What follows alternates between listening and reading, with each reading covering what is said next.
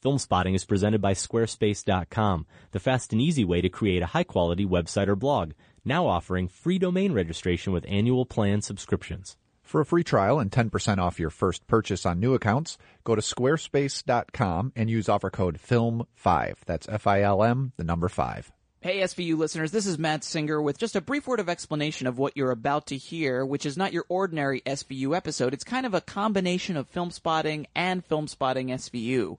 Adam and Josh are taking the week off from Film Spotting to get ready for the big 400th episode blowout, and they asked Allison and I to fill in for them for the week, so we decided to kind of combine the two shows.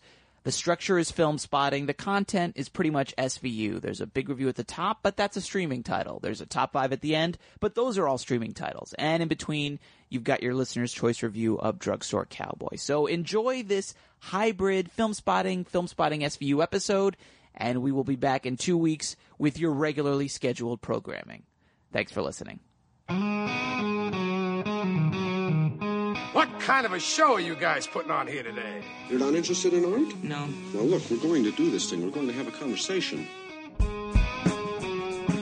From New York City, this is Film Spotting. Filling in for Adam Kempenaar and Josh Larson this week, I'm Allison Wilmore. And I'm Matt Singer. In some hallways where love's never been, on a bed where the moon has been sweating. That's Leonard Cohen offering some fine suggestions where to listen to this week's episode of Film Spotting and writing the song that would inspire the title of this week's main review, Sarah Polley's new marital drama, Take This Waltz. With you cheating on your regular Film Spotting host with us as we talk about Michelle Williams contemplating cheating on Seth Rogen in Take This Waltz, it only seemed appropriate to count down our top 5 infidelity movies currently available for instant online viewing. Plus, in lieu of Massacre Theater, we'll also bring you a second review, one chosen by the listeners of our podcast, Film Spotting Streaming Video Unit. That film is Gus Van Sant's classic 1989 Drugstore Cowboy. But first, Sarah Polley's first film as a director was called Away From Her. Her second could have been called Away From Him, but instead it's called Take This Waltz. Hi. Hi. I think I'm sitting here. I'm sorry, I don't know you from somewhere else. Not that I know of. You look really familiar, though. Yeah.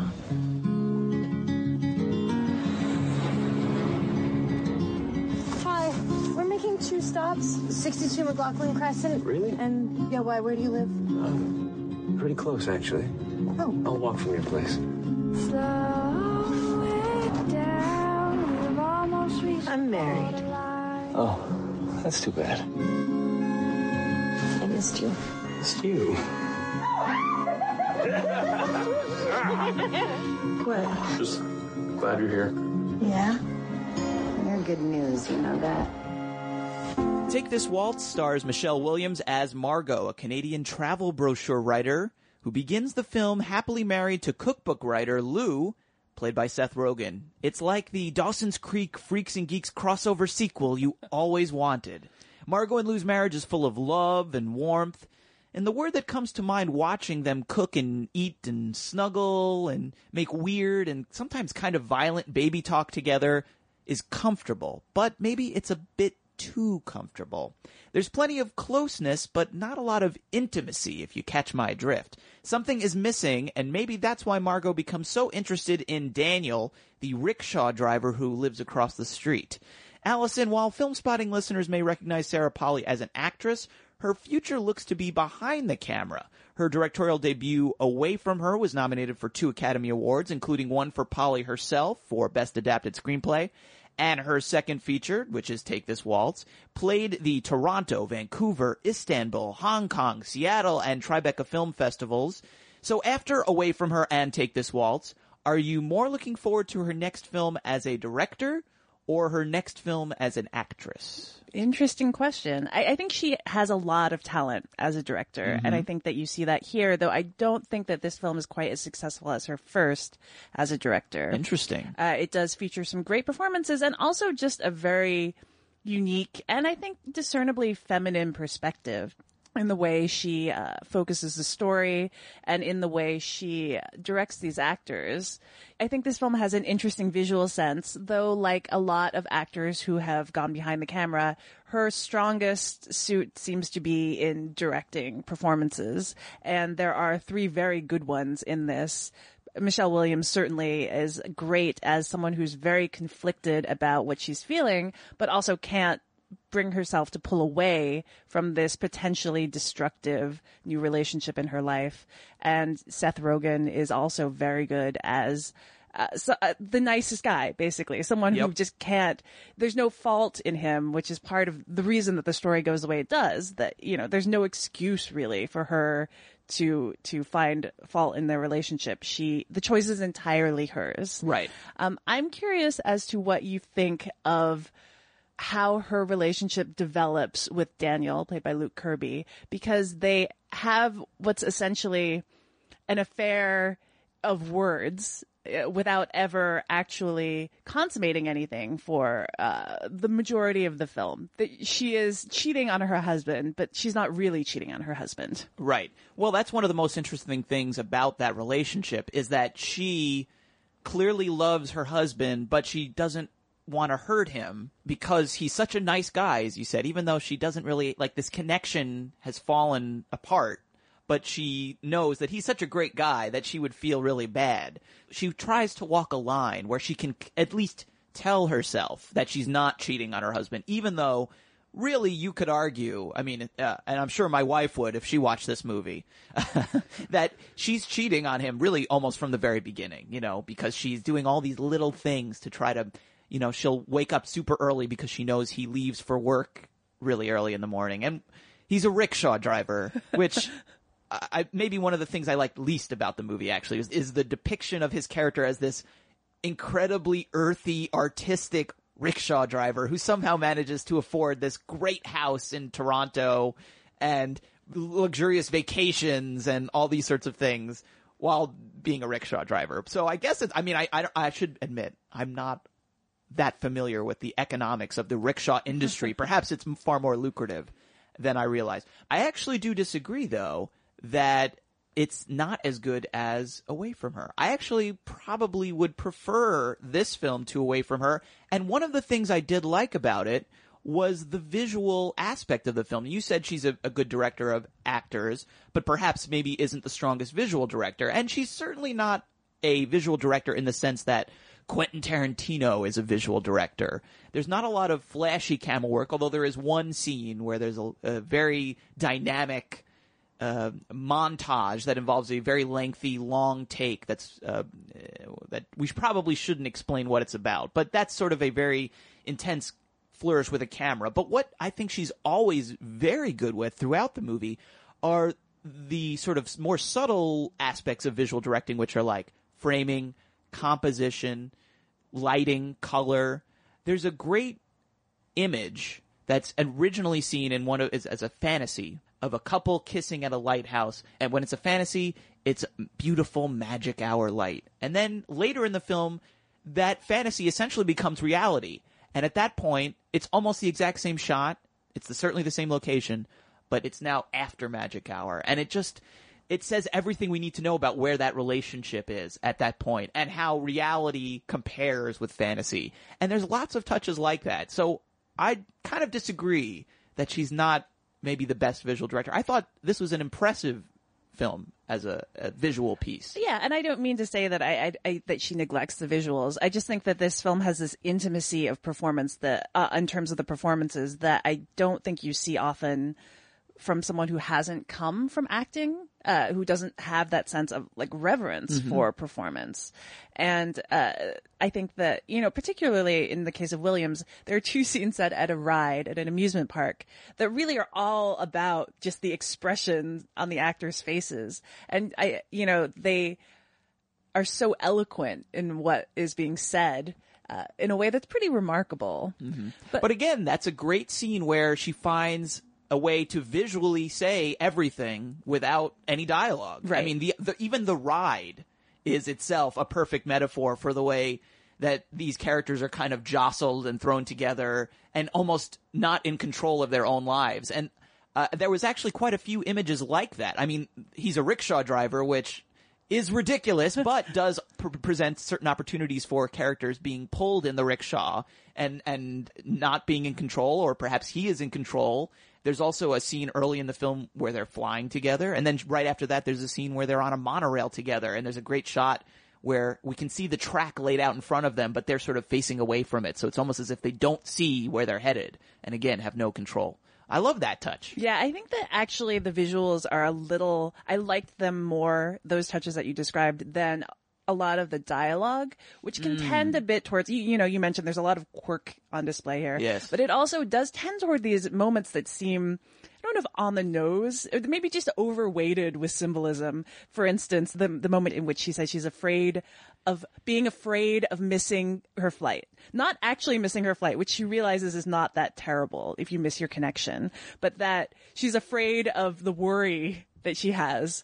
And then later when she's talking about her husband and his cookbook career, she says, like, he's a great cook if you like chicken. And there are moments like that where you're like, I understand what you're going for, but that it seems overweighted, and yes. the symbolism is just too heavily there. Yes. And I think that particularly the airport moment, which comes so early in her meeting this guy, I just had trouble buying it as something anyone would say. Right. And, I think that this film is a little heightened.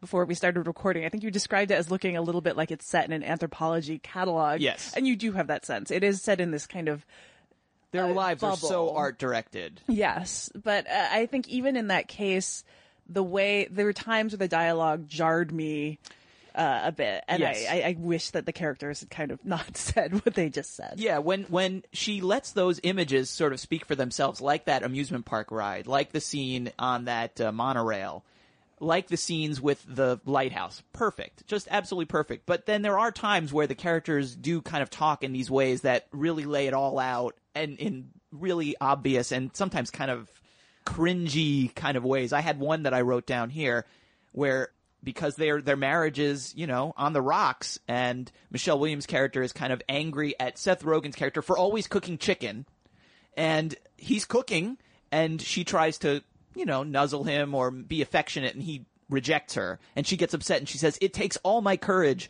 and you're teaching me to be completely and utterly without bravery." And that just, I don't know anyone who talks like that. Maybe it's maybe Canadians do. I don't know. But I that doesn't sound like actual conversation. There are other scenes that I think are better written and have better dialogue. Some of the interactions between Seth Rogen and Michelle Williams, they have a nice kind of ring of real, silly, weird marital banter. Like the private talk that you've developed, the language you've developed between, and they're supposed to have been married for 5 years, so there's that sense of ease and intimacy makes a lot of sense. Yes. Before we wrap things up, we should talk a little more about Seth Rogen, because this is a very different kind of role for him, actually. It's not overly comedic. He has a couple of kind of funny lines. You can kind of see the moments where he was allowed to improvise. Do you think he has a future doing this sort of more dramatic role? We both agreed he was good. Yes. I think that it's interesting to think that this is one of the first films I've seen him in which he plays in some ways, like the other guy, not the romantic lead, because, he's been an unlikely romantic lead for most of his career. That's a good point. And this is the kind of role that you'd kind of expect him, like having, when first introduced to him as an actor, to end up in as the nice guy who's maybe not he's not the sexy one. He's not the one that has like the spark of chemistry. Mm-hmm. But I think that he, in the film, one of the things that the film does so well is to put all of the choice on her. And that he is great at being such a good guy, but also making you understand why she's feeling so antsy. Yes. That she feels hemmed in, and that she keeps, pushing him away and then coming back and being very needy because she feels guilty. Well, he is the guy who makes chicken. He's the bland guy. Yes, he's he incredibly nice. He's a sweetheart. He would never hurt her. He loves her, but he is kind of boring. He is. And they also, in the scenes with them, as much as they're great, they have that sense of like people who've known each other for a long time. You also do feel a little uncomfortable because they have such a lack of romantic chemistry. Yeah. They almost have a sibling-like relationship at times that it makes you understand what is missing, which is any of that spark. They love each other without seeming like they're in love anymore. Yeah. I thought it was an interesting role for him. There's sort of been a kind of a growing sense of maybe getting a little sick of his shtick.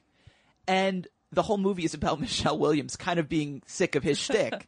So I thought that was an interesting, perhaps meta element to the role as well. And again, I thought he was really great. I thought it was the best thing I've seen him in a very long time. And I think he does a great job. As you said, all three performers, all three lead actors are great. And I like the way the film sort of underplays what can ultimately be a very kind of melodramatic story. In some ways that surprised me. I don't think you ever answered my original question, though. Which was? Sarah Polley, the actress, or Sarah Polley, the director? Who you got? You know, Sarah Polley has been an actress whose work I've liked a lot. Yes. But she's also been in her fair share of, like, miserable stuff, like any, working actor. Mm-hmm. So I think that that's difficult to say because it entirely depends on whether there's someone who can give her a good role. So you want both. That's what you're saying. I do. Yes, I'm refusing to answer, or I answer both ways. I know. It's terrible. Well, Take This Waltz is available now on video on demand, and you can also rent it on iTunes or Amazon Instant Video. It will be opening in Chicago on July 6th. If you see it and agree or disagree with our takes, email your thoughts to feedback@filmspottingsvu.com, or you can leave us a voicemail at 206-203-2463. Up next, Matt fakes a seizure while I sneak behind the counter and steal as much morphine as I can carry. Our listener's choice review of Drugstore Cowboy is next. Stay with us. Now in Vienna, there's 10 pretty women. There's a shoulder where death comes to cry. There's a lobby with 900 windows. There's a tree where the dogs go to die. There's a piece that was torn from the morning, and it hangs in the gallery of frost.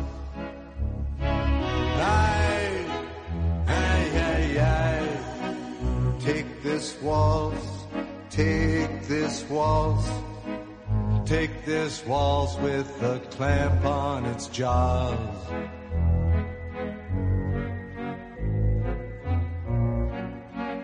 Oh, I want you, I want you, I want you on a chair with a dead magazine in the cave at the tip of the lily in some hallway where love's never been.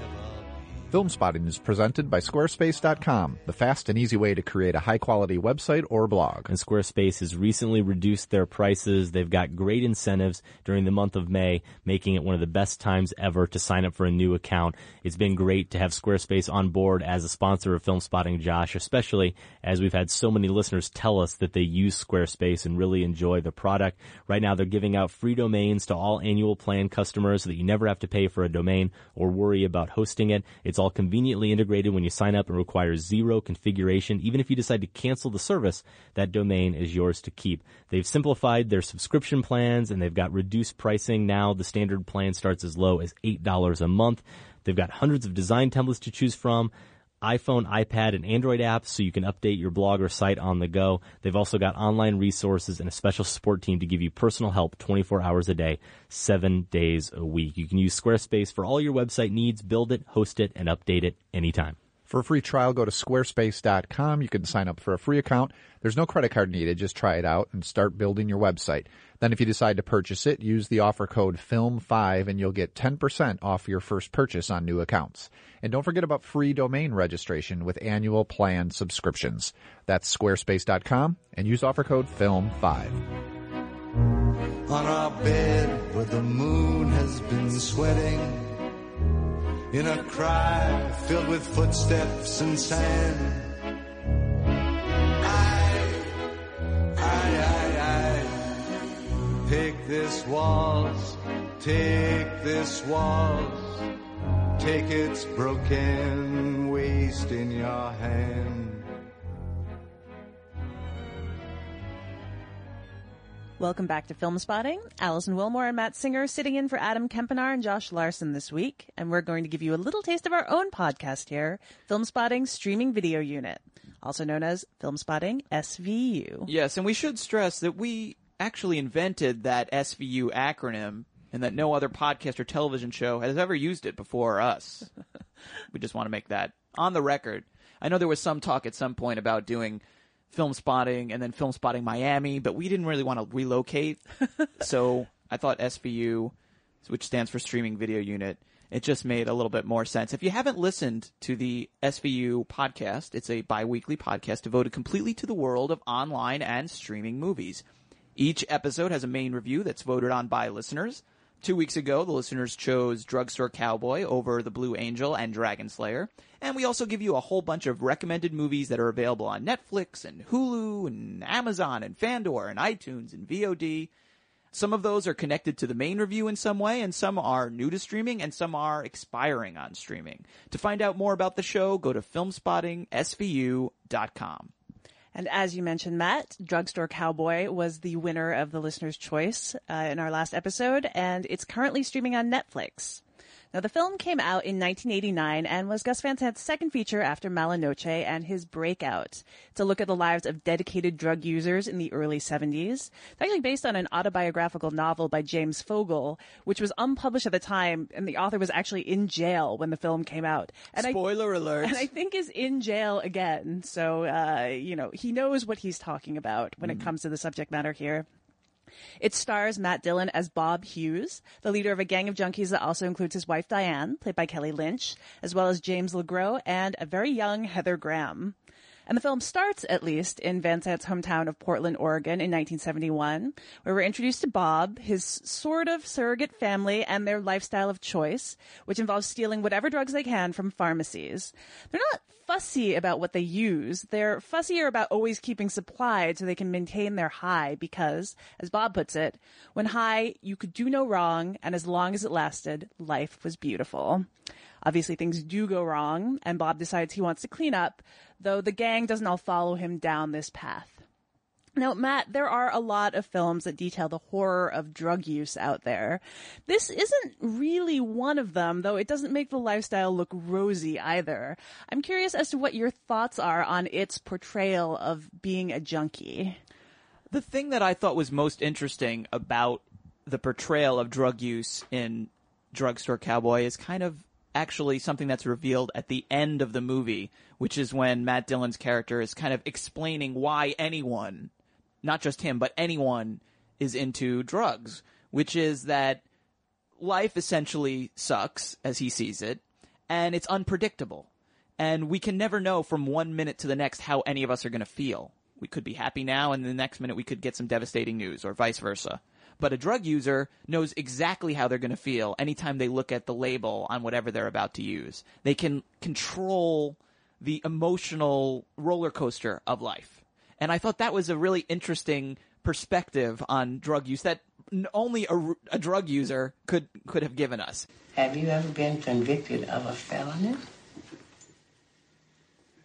Yeah, a few times. What were they? What felonies were you convicted of? What do you want? You want my life story? Look, wait. I'm a junkie. I like drugs. I like the whole lifestyle, but it just didn't pay off. You know, you don't see my kind of people. Because my kind of people, they don't come down here and beg dope. They go out and get it. And if they miss, they go to jail and they kick alone with nothing and some holding tank. I'm sorry, Bob. I don't mean to hassle you. All this is required.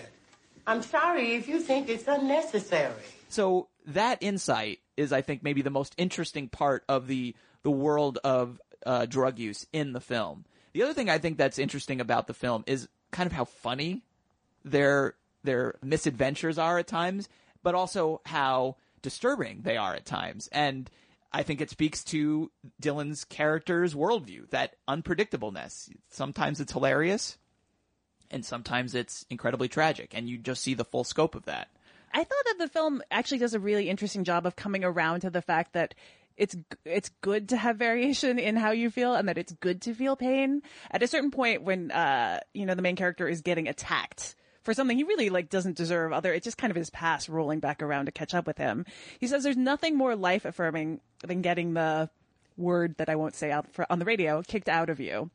And I thought that was a really interesting thing to hear from someone, and you believe it in that moment, because he's also, he's went through so much of his life basically numbing himself and creating this bubble in which your whole life revolves around when you're going to get your next fix. And it's been this very kind of pleasant bubble. Like, as you said, sometimes it's like funny. There's this real sense of community to it. They go on a road for a while, and they have this great plan. They have very extensive plans for regular drug users. They've really thought things through a lot. To a surprising degree at times. Yes, yeah. I agree. But, that actually it's better to feel the bad in life as well. That in the end, that's what he chooses. And, that you have William S. Burroughs in this role towards the end as this defrocked junkie priest who is this voice of wisdom in, an experience. Of course, like, who would be better to offer experience than William S. Burroughs? I predict in the near future, right-wingers will use drug hysteria as a pretext to set up an international police apparatus. An old man, and I may not live to see a final solution of the drug problem. You know what, Tom? You might have missed your calling. You should have been a philosopher. Well, Bob, in another life, perhaps. In another life. That, he says at a certain point that narcotics have been systematically scapegoated and demonized. But I do feel like the film doesn't necessarily buy that. Like, in that it does, that drugs are blamed for a lot of ills, but that it doesn't think that drugs are a viable choice. It doesn't say that it's okay to kind of choose this bubble. No, that character, I don't think his word should necessarily be trusted. And I think it's interesting the way you put that, the way that he's come to accept that it's okay to feel bad, that's essentially what his ultimate revelation is that it's okay to sometimes maybe not get the crap kicked out of you, but to just feel some sort of pain. And that as a drug user, what you're constantly doing is constantly avoiding pain. Because that's when you're addicted to heroin like these guys are, that's what it really is. It's like maintaining not being violently ill. That's sort of what it becomes at a certain point. So that's an interesting point.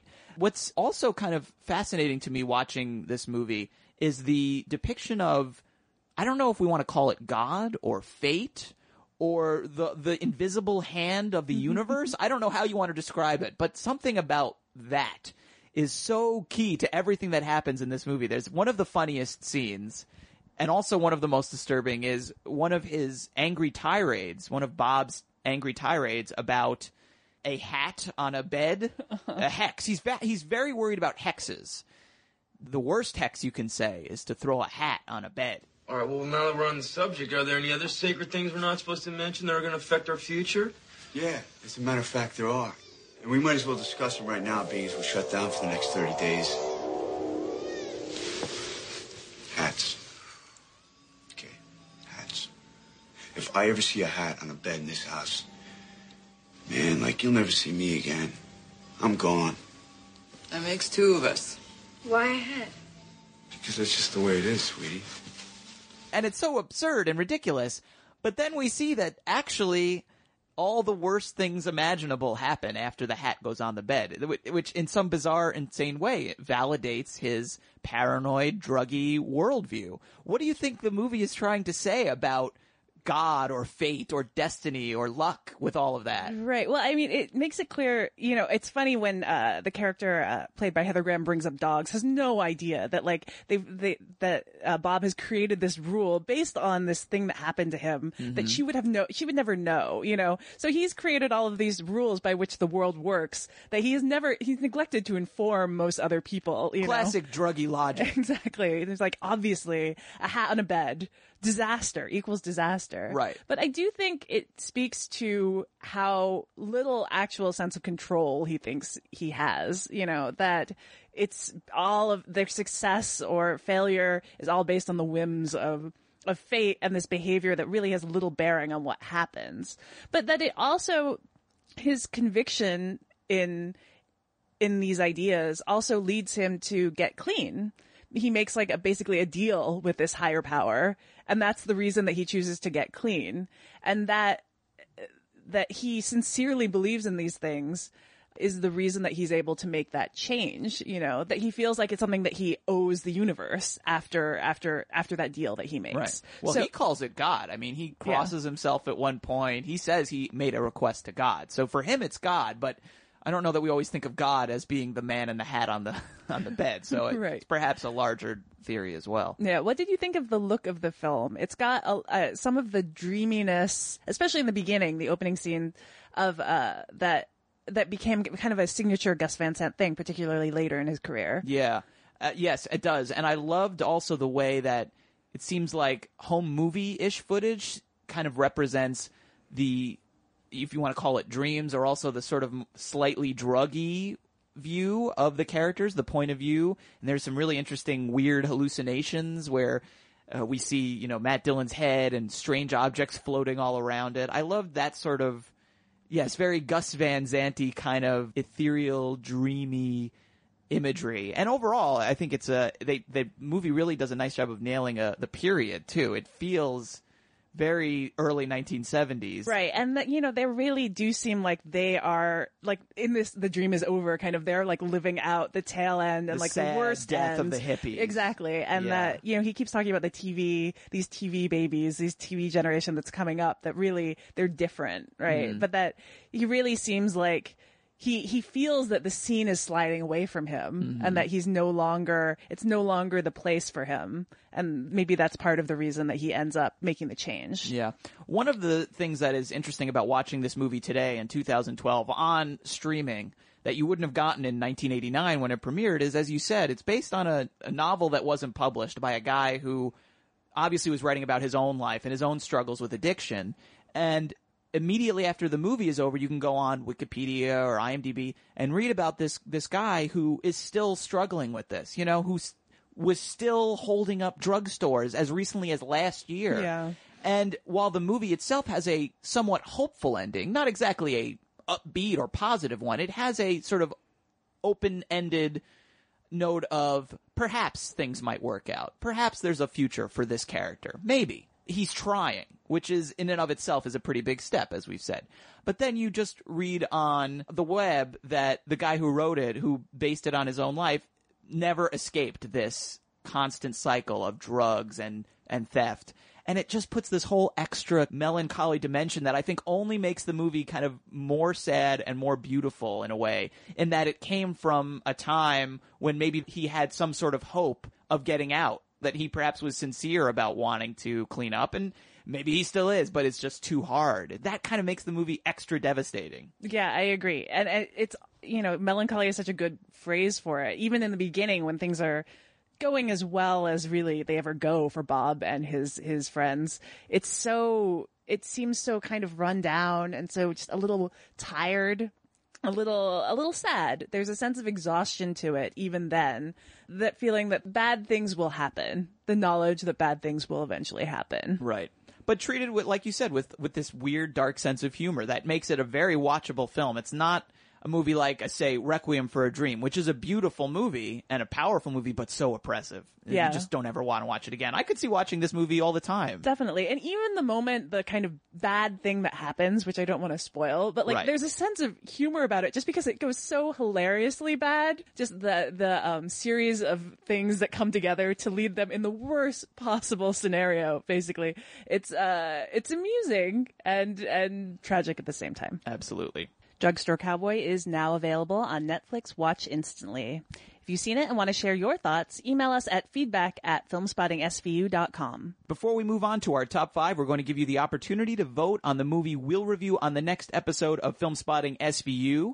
Allison and I have picked out the 3 options we're interested in discussing, all of which are available for streaming, and we want you to pick the one we'll review on the show. Option number 1 is The Cable Guy from 1996, directed by Ben Stiller and produced by Judd Apatow. The film was infamous at the time of its release, mostly because of the record-breaking paycheck at the time for its star Jim Carrey. I think he got, what was it, like $20 million, an unheard of amount for an actor at that point. And that immediately put all these huge expectations on the film. And it ended up being a much weirder and darker movie than all of Carey's previous more wacky comedies. And I think the very confused audience dismissed it almost immediately. And I think a lot of critics relished the opportunity to lay into a guy who was making an absurd amount of money. But the years since have, I think, been a little kind to the Cable Guy. The guys who made it, Ben Stiller and Judd Apatow, both have kind of risen in critical stature since then. So I think there's been more interest in what they were trying to do, succeed or fail in this case. So it seems like a good time to reconsider the movie. That's The Cable Guy, and it will be available on Netflix Watch Instantly starting on June 1st. Okay, our second pick is Ganja and Hess, which is currently available on Fandor. This is a 1973 horror film directed by Bill Gunn, who's a very unique independent filmmaking voice. And it's about an archaeologist played by Dwayne Jones, who's also the star of Night of the Living Dead, who becomes a vampire after being stabbed with a cursed dagger. I hate when that happens. You always have to avoid those cursed daggers. Dangerous. And, it was originally meant to be a kind of blaxploitation. It was meant to be like Blackula. And Gunn went in this very different direction and tried for something much more ambitious. And it was not, at the time, it was a little bewildering to a lot of critics and audiences, but has since really grown in reputation as well, and is a very unusual take on a vampire story. So that is Ganja and Hess on Fandor. Okay, and your last option is one of the most critically acclaimed films of last year, as well as the 2010 winner of the Palme d'Or at the Cannes Film Festival. It's Uncle Boonmee, who can recall his past lives, by Thai director Apichatpong Weerasethakul, Joe to his friends, and ignorant Americans like myself. Allison gave me the honor, I think, I would say, of not only pronouncing his name, but synopsizing the movie, which is like asking me to synopsize a color. Synopsize orange. Go. But it's a fascinating film. This one we've both seen. It is hard to describe, though. The plot involves a dying man spending his last days doing, what isn't he doing? He's communing with ghosts and weird monkey men with glowing red eyes. But really, it's not so much about the plot. It's about the mood, the tone, the imagery, the ideas, the themes about life and death. It's a beautiful movie, and like I said, we've both seen it, but really any excuse to revisit Uncle Boonmee is a good excuse, and it is now available to watch on Hulu Plus. So we're throwing it in there as option number 3. Which movie should we review on the next episode of Filmspotting Streaming Video Unit? Send your pick to feedback@filmspottingsvu.com or enter in the poll on the right-hand side of the page at filmspottingsvu.com. Your vote must be received by Friday, June 8th at noon. Whichever movie gets the most votes will be reviewed on the next episode of Filmspotting SVU. And coming up next on this episode of Filmspotting Original Recipe, I grow so angry about Allison's refusal to be with me forever that I boil her beloved pet rabbit. Sorry about that, Allison. It's terrible. We have nothing but cruel intentions with our top 5 infidelity movies currently available on streaming. Stay with us. Had to go crazy to love you. Had to go down to the pit. Had to do time in the tower, begging my crazy to quit. Had to go crazy to love you. You who were never the one, whom I chased through the souvenir heartache, her braids and a blouse all undone. Sometimes I'd head for the highway. I'm old and the mirrors don't lie, but crazy has places to hide in that are deeper than any goodbye. Had to go crazy to love you. Had to let everything fall. Had to be people I hated. Had to be no one at all. Welcome back to Filmspotting. Allison Wilmore and Matt Singer filling in for Adam Kempenar and Josh Larson this week. And you were just listening to the featured musical artist this week, Leonard Cohen. He wrote the song, Take This Waltz, that inspired the title of Sarah Polley's movie. And the song itself does appear in the film, though I'd say actually the main song is Video Killed the Radio Star, unexpectedly. Yes, we should have played that repeatedly throughout the episode. Why didn't we think of that? Who wouldn't want that? Cohen's latest album, Old Ideas, came out in January. We should say also that Hallelujah does not appear. Thankfully, it does not appear. It's getting a rest, right? It's being retired for a little bit. Take This Waltz may become the new Hallelujah, the new go-to song for films desperate to create a sense of spiritual resonance where there might otherwise not be one. I would not complain. Okay, it's top 5 time on the show. This is our top 5 infidelity movies that are currently available on streaming. We don't do a top 5 on Film Spotting SVU, but we thought let's combine what we do on our show, which is sort of a rundown of what is available on streaming, with your traditional Film Spotting top 5, which is how we came up with this. These are all great infidelity movies, and I think we came up with a really great 5. We decided to do a joint list because there aren't a ton that are available, but I think we came up with a very, very strong list. This is like a greatest hits. You're not going to go wrong with any of these movies if you want to see people either cheating on each other or wrestling with the great burden of cheating on one another. Allison, before we begin the countdown, is there anything we want to say about infidelity movies in general, or maybe putting Take This Waltz into a context with some of these movies? Well, I did want to say that a lot of the obvious great choices in this category are, in the Pantheon, so we did not mention That's true. them. We should mention that right off the top. The Film Spotting Pantheon, the list of the all-time great movies that they refuse to allow into top 5s on Film Spotting because it would be too obvious, it would be too easy, they would appear over and over again on every episode. There were 2 in the Pantheon that we wanted to use that were eliminated by their Pantheon status. That would be Billy Wilder's classic The Apartment and Michael Curtiz's also classic Casablanca. Those are both very good movies about infidelity. So good, in fact, they have been barred from inclusion. So you won't be seeing those on our list. But we have a great list otherwise. Anything else we want to say about the movies we did pick? It made me realize when we put together this list how balanced Take This Waltz is in terms of not having either some dire consequence, which is often the case with infidelity in films, is that something goes terribly wrong because of it. Like there's punishment. You mean like something like murder? Murder, or just that like it's very destructive. And certainly in Take This Waltz, hearts are broken, but it still is not the end of the world. That it deals with the fact that sometimes you have a connection to someone, and it's not necessarily something you can control. Yes, there are many infidelity movies that are cautionary tales in the extreme, in the boiling bunnies extreme. And I think actually when you look at the ones we picked, you don't see too many of those actually. I think you see that's kind of one pole, and that can have its place. But we've picked ones that are a little bit more nuanced, that actually do kind of fit more in the Take This Waltz mold, actually. I think that's a good point. One other thing that I didn't realize about Take This Waltz, or didn't consider about it, that I did after we went through the potential candidates for this top 5, was how much it did remind me, in a weird way, of a classic old kind of Victorian story of longing and corsets and, being betrothed to someone that society demands, but having this insatiable pining for someone that you can never have, just with more anthropology stuff on the walls of your apartment. That's interesting, particularly since all of the restrictions are all self-created in this case. That you have a character, that you have a character who they're basically all nice. They are nice people, and that's part of the reason that they're preserved in this, basically love triangle for a long time, is that no one wants to go in and be the bad guy. Right. Yeah. It's a self-imposed prison of manners, which is kind of what a lot of those movies were. But in those cases, the manners were the manners of polite society. In this case, in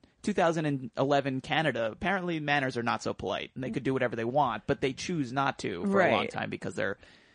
And in fact, there's a point towards the end of Take This Waltz where one character actually says what's on her mind because of alcohol. And it talks about how refreshing it is to be able to say what's on your mind. Right. Which, I think it speaks to what you're saying, is that these are characters who, despite not being in the Victorian era, are not able to really speak up and say, here's what I'm thinking. They're in touch with their emotions, but they can't express them, I think is what we're saying. All right, well, let's move on to our top 5. Again, we have a joint list that we've agreed upon. We're going to go back and forth, bouncing back picks. Allison, I believe you're going to start with our number 5 pick. And that is Being John Malkovich, which is currently streaming on Netflix. And when you think about this film, you go to all of this strangeness, these great surreal touches first. The portal in this office that leads to John Malkovich, and that's into his head and then spits you out on the New Jersey Turnpike 15 minutes later. You have the 7.5 floor that, inexplicably all of these people are working crouched down because the ceilings are low. You have, there's so many memorable moments like that it's sometimes easy to overlook. This is a film that's guided by infidelity. Charlie Kaufman's idea for the film originated as being about a story about a man who falls in love with someone who is not his wife, which is what happens in the film, along with plenty of other incredibly bizarre stuff, and that John Cusack's character, Craig, brings Catherine Keener's character Maxine into his discovery entirely because he wants to impress her, that he wants an excuse to spend time with her, despite the fact that she has a blatant disinterest in him as a man, as a human being. Hi. Do you know that I don't even know your name or where you work? Yeah. Okay, how about this? If I can guess your name in 3 tries, you have to come have a drink with me tonight. Why not? Okay. You look like a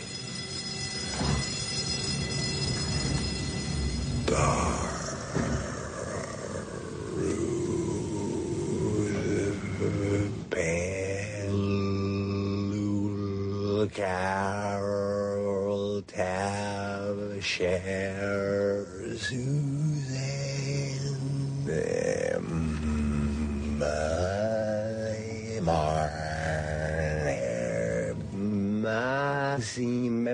Maxine? Yeah. Who told you? And, so they start their whole business of allowing people to, visit the head of John Malkovich just so that he wants an excuse to be able to see her and to spend time with her outside of the office. It seems silly at the beginning, just because the setup is so ridiculous, but becomes kind of this sad thing about longing, particularly when, in the latter half of the film, there is a sense that Maxine is fine, just wants to be with the Malkovich puppet, basically, and whoever is inside, at least at first, it doesn't matter, right? Whether it's Craig or whether it's Lottie. She just likes the idea of basically having, I think they say the most expensive suit. It's like wearing a really expensive suit of this incredibly, elaborate puppetry. But that it actually, she comes around to believe that no, it is the person inside who's important. So, I think that as it may not be the most traditional movie about cheating and infidelity and pursuing the person you really want to be with despite your current entanglements, but it is actually at its heart. That's one of the things it's about. And I think it does it very memorably. So that's Being John Malkovich, and that's on Netflix. Watch instantly. All right, our number 4 pick is also available on Netflix Watch Instantly, and it's from Billy Wilder. We couldn't get The Apartment on here, but we were able to get The 7-Year Itch from 1955, starring Tom Ewell and some actress. I don't know. You might have heard of her. What's her? Marilyn? Marilyn Monroe. Something like that. Marilyn Monroe. Her character doesn't even need a name. That is how iconic and how Marilyn she was in this movie. She is just the girl. And it is a story of a married man, played by Tom Ewell, who sends away his family for their summer vacation, but stays behind to keep working. And Marilyn Monroe, as the girl, moves into the building, into an apartment upstairs or something. And that presents at least the temptation to cheat. Whether or not he will actually go through with it, it presents the opportunity to consider and certainly to fantasize. That's a popular thing in infidelity movies as well, is the fantasy of the married spouse imagining what it would be like. The 7-Year Itch is, of course, the movie with Marilyn standing over the sewer grate and having her skirt blown up, perhaps the defining image of a generation of sexuality, and maybe also sexual temptation. You know, the idea of the forbidden fruit in some way. Didn't you just love the picture? I did, but I just felt so sorry for the creature at the end. Sorry for the creature? Why'd you want him to marry the girl? He was kind of scary looking, but he wasn't really all bad. I think he just craved a little affection. You know, a sense of being loved and needed and wanted. That's a very interesting point of view. Oh, do you feel the breeze from the subway? Isn't it delicious? The Apartment, The 7-Year Itch. It's a theme that pops up again and again in Billy Wilder's movies, and obviously something that he liked to make movies about. I think because these infidelity movies really serve as a nice jumping off point for stories of morality. What is the right way to behave? And we see characters taking different tacks. And what's funny is the movies are all very different genres. You know, Double Indemnity is such a dark film noir. 7-Year Itch is kind of a very kind of fluffy comedy. It's light. It's very light. light. The Apartment is almost so sad that you can't really call it a comedy, even though it has funny parts, you know? And it's almost like testing out how characters in different genres react to a similar set of circumstances, a similar set of temptations. What happens in a film noir when the chance for infidelity happens? What happens in a bawdy sex comedy? What happens in a, you know, more serious drama? And you get to see over the course of his career how he refined his thoughts about the subject. And maybe The 7-Year Itch, well, I definitely think The 7-Year Itch isn't as good as The Apartment. It is still a really great movie, and it is a wonderful Marilyn Monroe performance, too. If you haven't seen a lot of actual Marilyn Monroe performances, you only know her as the image of her that's now become a ridiculous statue of this particular shot of her with the skirt floating up. You should actually see the movie because it is a fun comedy. It is an interesting movie about infidelity, and it is called The 7-Year Itch, and it is available on Netflix Instant. Our third pick is one of really the great films of all time. I think, you know, it deserves its reputation. It's The Rules of the Game from Jean Renoir. And, you know, when this film was first shown to audiences, it was considered kind of like this demoralizing. The satire was just too harsh in it, which is funny when you watch it now. It doesn't seem that scathing. It's just like filled with this sense of that there are no consequences, that these characters have essentially are amoral, in that, you know, it's set in a country estate in which everyone seems to be constantly involved in planning to run off with someone else, or in love with someone else, or just kind of, you know, making arrangements to either return to the person they're married to or to have an extramarital fling. And this includes the main two people, the Marquis and his wife Christine. In the beginning of the film, both of their extramarital affairs they're trying to clean them up, basically. The Marquis has his mistress, Genevieve, and Christine has this thing with an aviator named Andre, who is very public about his love for her and doesn't seem to understand quite how these things are supposed to be played. But, you know, they all come together for this weekend on the country estate, and who brings their mistress to a weekend with their wife at the country estate? These people do. And amongst the servants, you have Lisette, who is married but has a flirtation with the poacher Marceau. And that idea, the possibility of running away, haunts the film and is also, you know, almost supposed to be proof of characters' humanity, in that if you really love someone, you'd be willing to leave your place in society and the wealth that you have and run off with them. None of the characters ever seem to have real intentions of doing this. They like to play at it, but they are all involved in protecting themselves and their place. And, you know, it's one of the things that makes the tragedy that befalls one of the characters so moving and sad is the fact that there aren't going to be consequences for it. He is going to kind of be vanished. His fate, the accident that befalls him, it's going to be written off as an accident. And that, you know, to be emotionally involved with someone, genuinely emotionally involved with someone in the context of this film is to be a bit of a fool. the lack of seriousness with which marriage is taken, or the sense that it's a social and business arrangement rather than any kind of having anything to do with love. It runs throughout this film, and it's a little sad underneath. It's a little hard to swallow, but it's done so well. And that is The Rules of the Game. It's available on Hulu Plus. Okay, also available on Hulu Plus is our number 2 pick. That's Belle de Jour, directed by Louis Buñuel, from the year 1967 and starring Catherine Deneuve. And this is, I think, one of the most interesting portraits of infidelity because it's one of the least demonizing, you might say. Catherine Deneuve plays a character, this young French housewife who has this very cold relationship with her Seth Rogen. It's just not working out, but she has all these fantasies, these wild, extravagant, kind of sadomasochistic, kind of weird, funky, pervy fantasies, depending on your point of view. And she has no way to express them, though. And then through a series of circumstances ends up taking a part-time job as a prostitute in a brothel and finds fulfillment in the arms of these anonymous men that she hasn't found in years with her husband. I was talking about all those Wilder movies as sort of plays about morality, and I don't know that that's necessarily true of Belle de Jour. It's more about fantasy and about the nature of fantasy. So that's Belle de Jour. It's available on Hulu.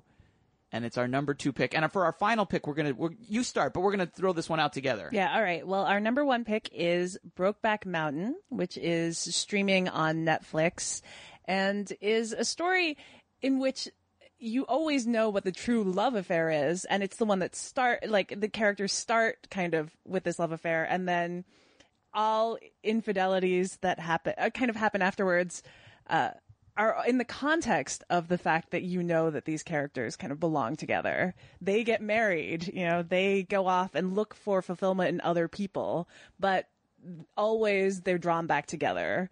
The Army didn't get you? No, too busted up. Yeah, Romeo ain't what it was in my daddy's day. Nope. Got out when I could still walk. I swear to God, I didn't know he was going to get into this again. Oh, I guess I did. I redlined it all the way. I couldn't get here fast enough. What about you? Me? I don't know. Oh, Brokeback got us good, don't it?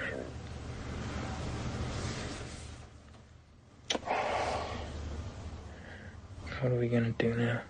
That's such an interesting take on infidelity, in that Heath Ledger and Jake Gyllenhaal both go off and get married to characters played by Michelle Williams and Anne Hathaway. Both of them are treated like with a fair amount of dignity as well, but that that we're always aware of the fact that those aren't genuine relationships, right? That those are distractions, that those are almost in the sense of what happens at the end, they're time wasted. Right. It's almost like asking, what is the real infidelity? Is it the technical one, which is these men being together again, on the sly from their wives, or is it their marriages, which are shams to protect the fact that they're really gay? It asks that very interesting question. And it does kind of make for an interesting parallel double feature with Take This Waltz, not just because Michelle Williams plays very different parts, but in both movies, but that idea that these two people can't be together for some reason.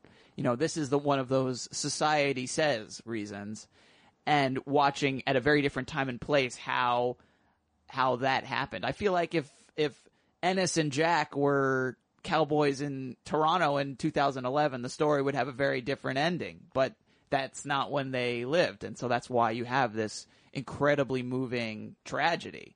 Just one of the most heartbreaking movies you've ever seen. It is. And, that speaks to also just the amazing sense of connection that the two actors are able to provide on screen, which I think is like a rare thing to see in any movie. But, I think that it does, in terms of the relationships, the marriages that they have, it does make them also seem sad, because you have these women who don't understand why they will never be loved the way that they want to be loved. It's because, you see the repercussions. Yes. In a way that are sad, but not extreme. So that was Brokeback Mountain, and it is available on Netflix Watch instantly. Before we wrap things up, any honorable mentions that are also available on streaming that you want to mention, Allison? Yeah, I feel like you can't let this topic go without mentioning Adrian Lyne, who's kind of the king of the you will be punished for your infidelities movies. But, Fatal Attraction and Unfaithful are both streaming. Fatal Attraction's on Netflix and Unfaithful is up for rent on iTunes. And then The Graduate, one of the great famous affairs in films, is on Netflix. And Far From Heaven, another film about pining, about longing, and about being trapped within the structure of society, is also streaming on Netflix. Mm-hmm. The Coen brothers are another bunch of filmmakers who've made a lot of movies about infidelity. Not a ton of theirs are available for streaming, but The Man Who Wasn't There, one of their excellent noirs, is available. That's on both Netflix or Amazon, if you have either of those. That's a great one with Billy Bob Thornton. Some amazing black and white cinematography and one of the best narrations you'll ever see, in a very dark story about the dark side of infidelity. And also, I can't let an opportunity to mention an Arnold Schwarzenegger film go unmentioned. So let me just point out that True Lies, James Cameron's True Lies, is available on iTunes for rental, and that is a fine film about infidelity as well, as Arnold Schwarzenegger's character is concerned that perhaps his wife is cheating on him with a used car salesman, played wonderfully by Bill Paxton, and that creates this wonderful dynamic where he tries to reinvigorate his married life by bringing his wife into his life as a secret agent. Wonderful, wonderful movie. One of the all-time greats as far as I'm concerned. And those are our top 5 adultery movies currently available on streaming. Send your picks or any other comments about the show to feedback@filmspottingsvu.com. You can also visit us on Twitter. Our Twitter account is twitter.com/filmspottingsvu, and we also have individual accounts, twitter.com/Matt Singer and twitter.com/Allison Wilmore. Opening in wide release this week, Snow White and the Huntsman and Piranha 3 Double D. And opening in limited release in Chicago, Wes Anderson's highly anticipated new film, Moonrise Kingdom. I Wish, which is this really wonderful film from Hirokazu Koreeda about 2 brothers who are separated by their parents' divorce. And stoner comedy High School. Okay, next week, Adam and Josh return for the Film Spotting 400th episode spectacular. They're recording the episode live. They'll be joined by special guests. I'm sure it's going to be an amazing show. And congrats to Josh and especially to Adam for 400 episodes. That is amazing. Amazing and staggering. Congratulations, guys. I hope it's a great show. Thanks to Leonard Cohen for this week's music. Learn more at leonardcohen.com. Special thanks to Tori Malatia and Shauna Coyne at WBEZ, along with Film Spotting's producers, Golden Joe Dassault and Sam Van Halgren. Without Sam and Golden Joe, there would be no show.